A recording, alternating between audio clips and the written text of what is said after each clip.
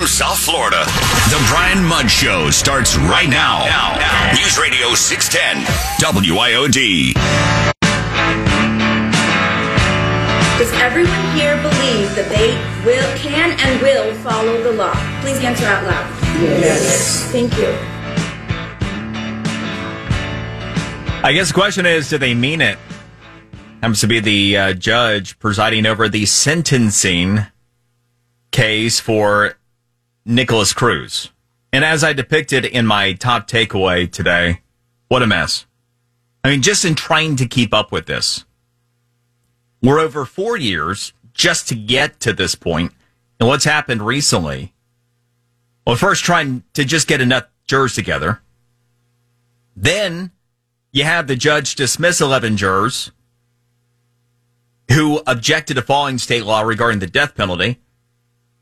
Then that restarts the whole jury selection process. Then she comes back a couple of days later when that doesn't seem to be going so well. Sorry, the big mistake here on my end. No, it's okay. You guys come on back.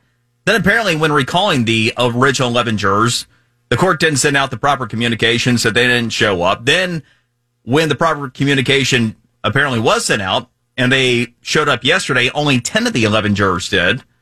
And we find out that the 11th potentially is now moving out of South Florida altogether, and they never were able to find that juror. Then you have the lead defense attorney for Cruz yesterday. It's a no-show. The whole thing is just a mess, and it feels dysfunctional. And I'm interested to get somebody who is an expert in these types of things. Criminal defense attorney from South Florida, Mark Eiglarsh. Speak to Mark.com, his website. Mark, is this as much of a mess as I perceive it to be? Well, yes and no.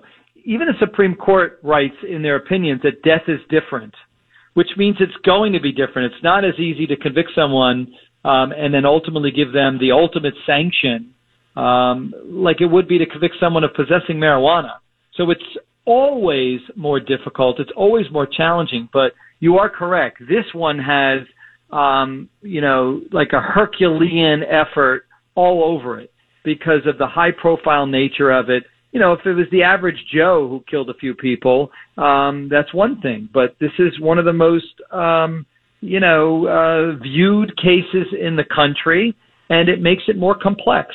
And listen, I believe the judge is doing the best that she can at her level of awareness. And what I mean by that, I mean that as a compliment. I don't think that she's intentionally doing anything to sabotage the case.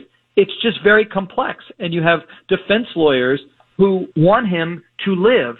So that may hinge upon finding any potential errors that this judge may engage in and ultimately win at the appellate court. So that's what they're doing.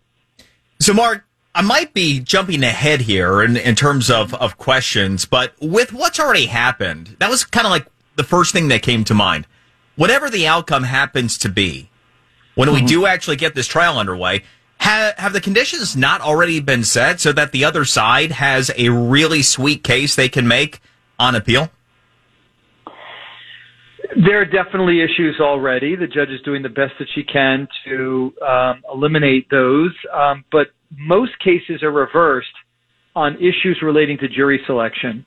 And there's already a whole bunch that, again, we don't know if they're going to be winners, but you have to at least have issues that the defense is objecting to and taking exception to before you ever then have issues that the appellate court could hang their hat on to reverse an outcome. And so far, there's definitely some issues being raised. Okay, so given the lay of the land right now, I mean, as it stands, everything's been tabled again until next week now. Right. What do you think should happen from here? How do we right this ship? The judge just has to keep doing her best to follow the law and go through this. It's not easy. You know, there's a strong argument to be made, and it was made in the Sun Sentinel, an op-ed piece that ran yesterday or today, which says, you know, is it worth it? You know, all of this, is it worth it? Not to say that you know, to comment on people's desire to see whether he should live or die. That's a separate issue. But is it all worth it? In other words, let's say you get what you want. You go through all of this at unbelievable taxpayer expense, and then some errors are created. Maybe it gets reversed. You got to do it all over again. Or if he does get death, you're not going to see him die anytime soon. A lot of these people will be dead before he's ever put to death. And who knows whether it'll ever happen. It's just a lot that has to go on one side of the scale when you're deciding whether it's worth it. Obviously, considerations of victims' families come into play here, which, is kind of existential factor, I suppose, which might answer that question for a lot of people. And I understand why, it's being pursued because of those considerations. That said, something else that came to mind, given the relative issues associated to this point, would it have been better moving this out of Broward? It depends. And by the way, the same question is being asked of me as it relates to my client, Scott Peterson, the alleged coward of Broward, who I think is completely innocent, being accused of not going in to save the people who were killed by Nikolas Cruz. Different story, different day. But, you don't get to move it just because you want to. The judge has to decide to move it, and you don't move it until and unless it could be shown, I think, that there's no way to get fair and impartial jurors. And while it is challenging and difficult, ultimately, I don't think a judge is going to move this case until and unless you get, across the board, it's impossible to find people who can be fair. And so far, they have a nice pool of people that they can choose from who could somehow give, 3 to 6 months to this trial. I can't believe it, but so far they've got them. So maybe they can make this work. You mentioned the Peterson case, of whom you represent. Obviously, different set of circumstances involving your client, but the same particular tragedy that connects the two. What does Unfortunately, yeah. What does that look like at this point? Well, my client's facing a life sentence for allegedly doing nothing to save the kids. And I thought, as a citizen, before I ever met him, that that's exactly what happened, because that's all we've been told. I'm telling you, without getting into great detail, because we don't have the time, they are prosecuting an innocent man. That is my belief to the core, not just as his lawyer, but as a human being who is reading the transcripts of what he is saying in real time, including but not limited to, asking a fellow officer, where's the shooter? Do you know where the shooter's located? Because of the unique circumstances, many of the officers didn't know where the shots were coming from, thought that they were coming from the football field hundreds of yards away, told my client that's where the shooting was coming from.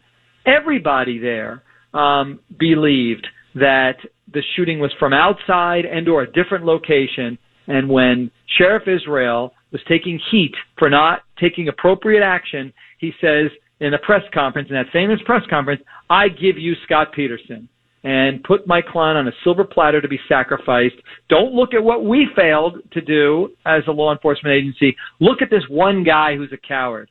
And that is so far from the truth, from a guy who orders the code red, guy who's in real time keeping officers back so that they don't get shot by what he thought was sniper fire. The facts are not what the public has been led to believe. Mark, we'll look forward to next steps in this. I mean, when you say something so convincingly, I do take it seriously. News of the day, switching gears entirely, just as a attorney and someone who is an officer of the court. The Supreme Court leak that came down last night. Your take on that? No surprise. I mean, this is something that was planned for quite some time. It's a political process. The Supreme Court is all about politics these days. And Trump had every right to stack the Supreme Court with conservative justices who now, no surprise, find that Roe versus Wade is potentially not constitutional any longer. So that's what you get. Attorney Mark Eiglarsh, speaktomark.com. Appreciate it, Mark. Take care, my friend. Be well. You as well.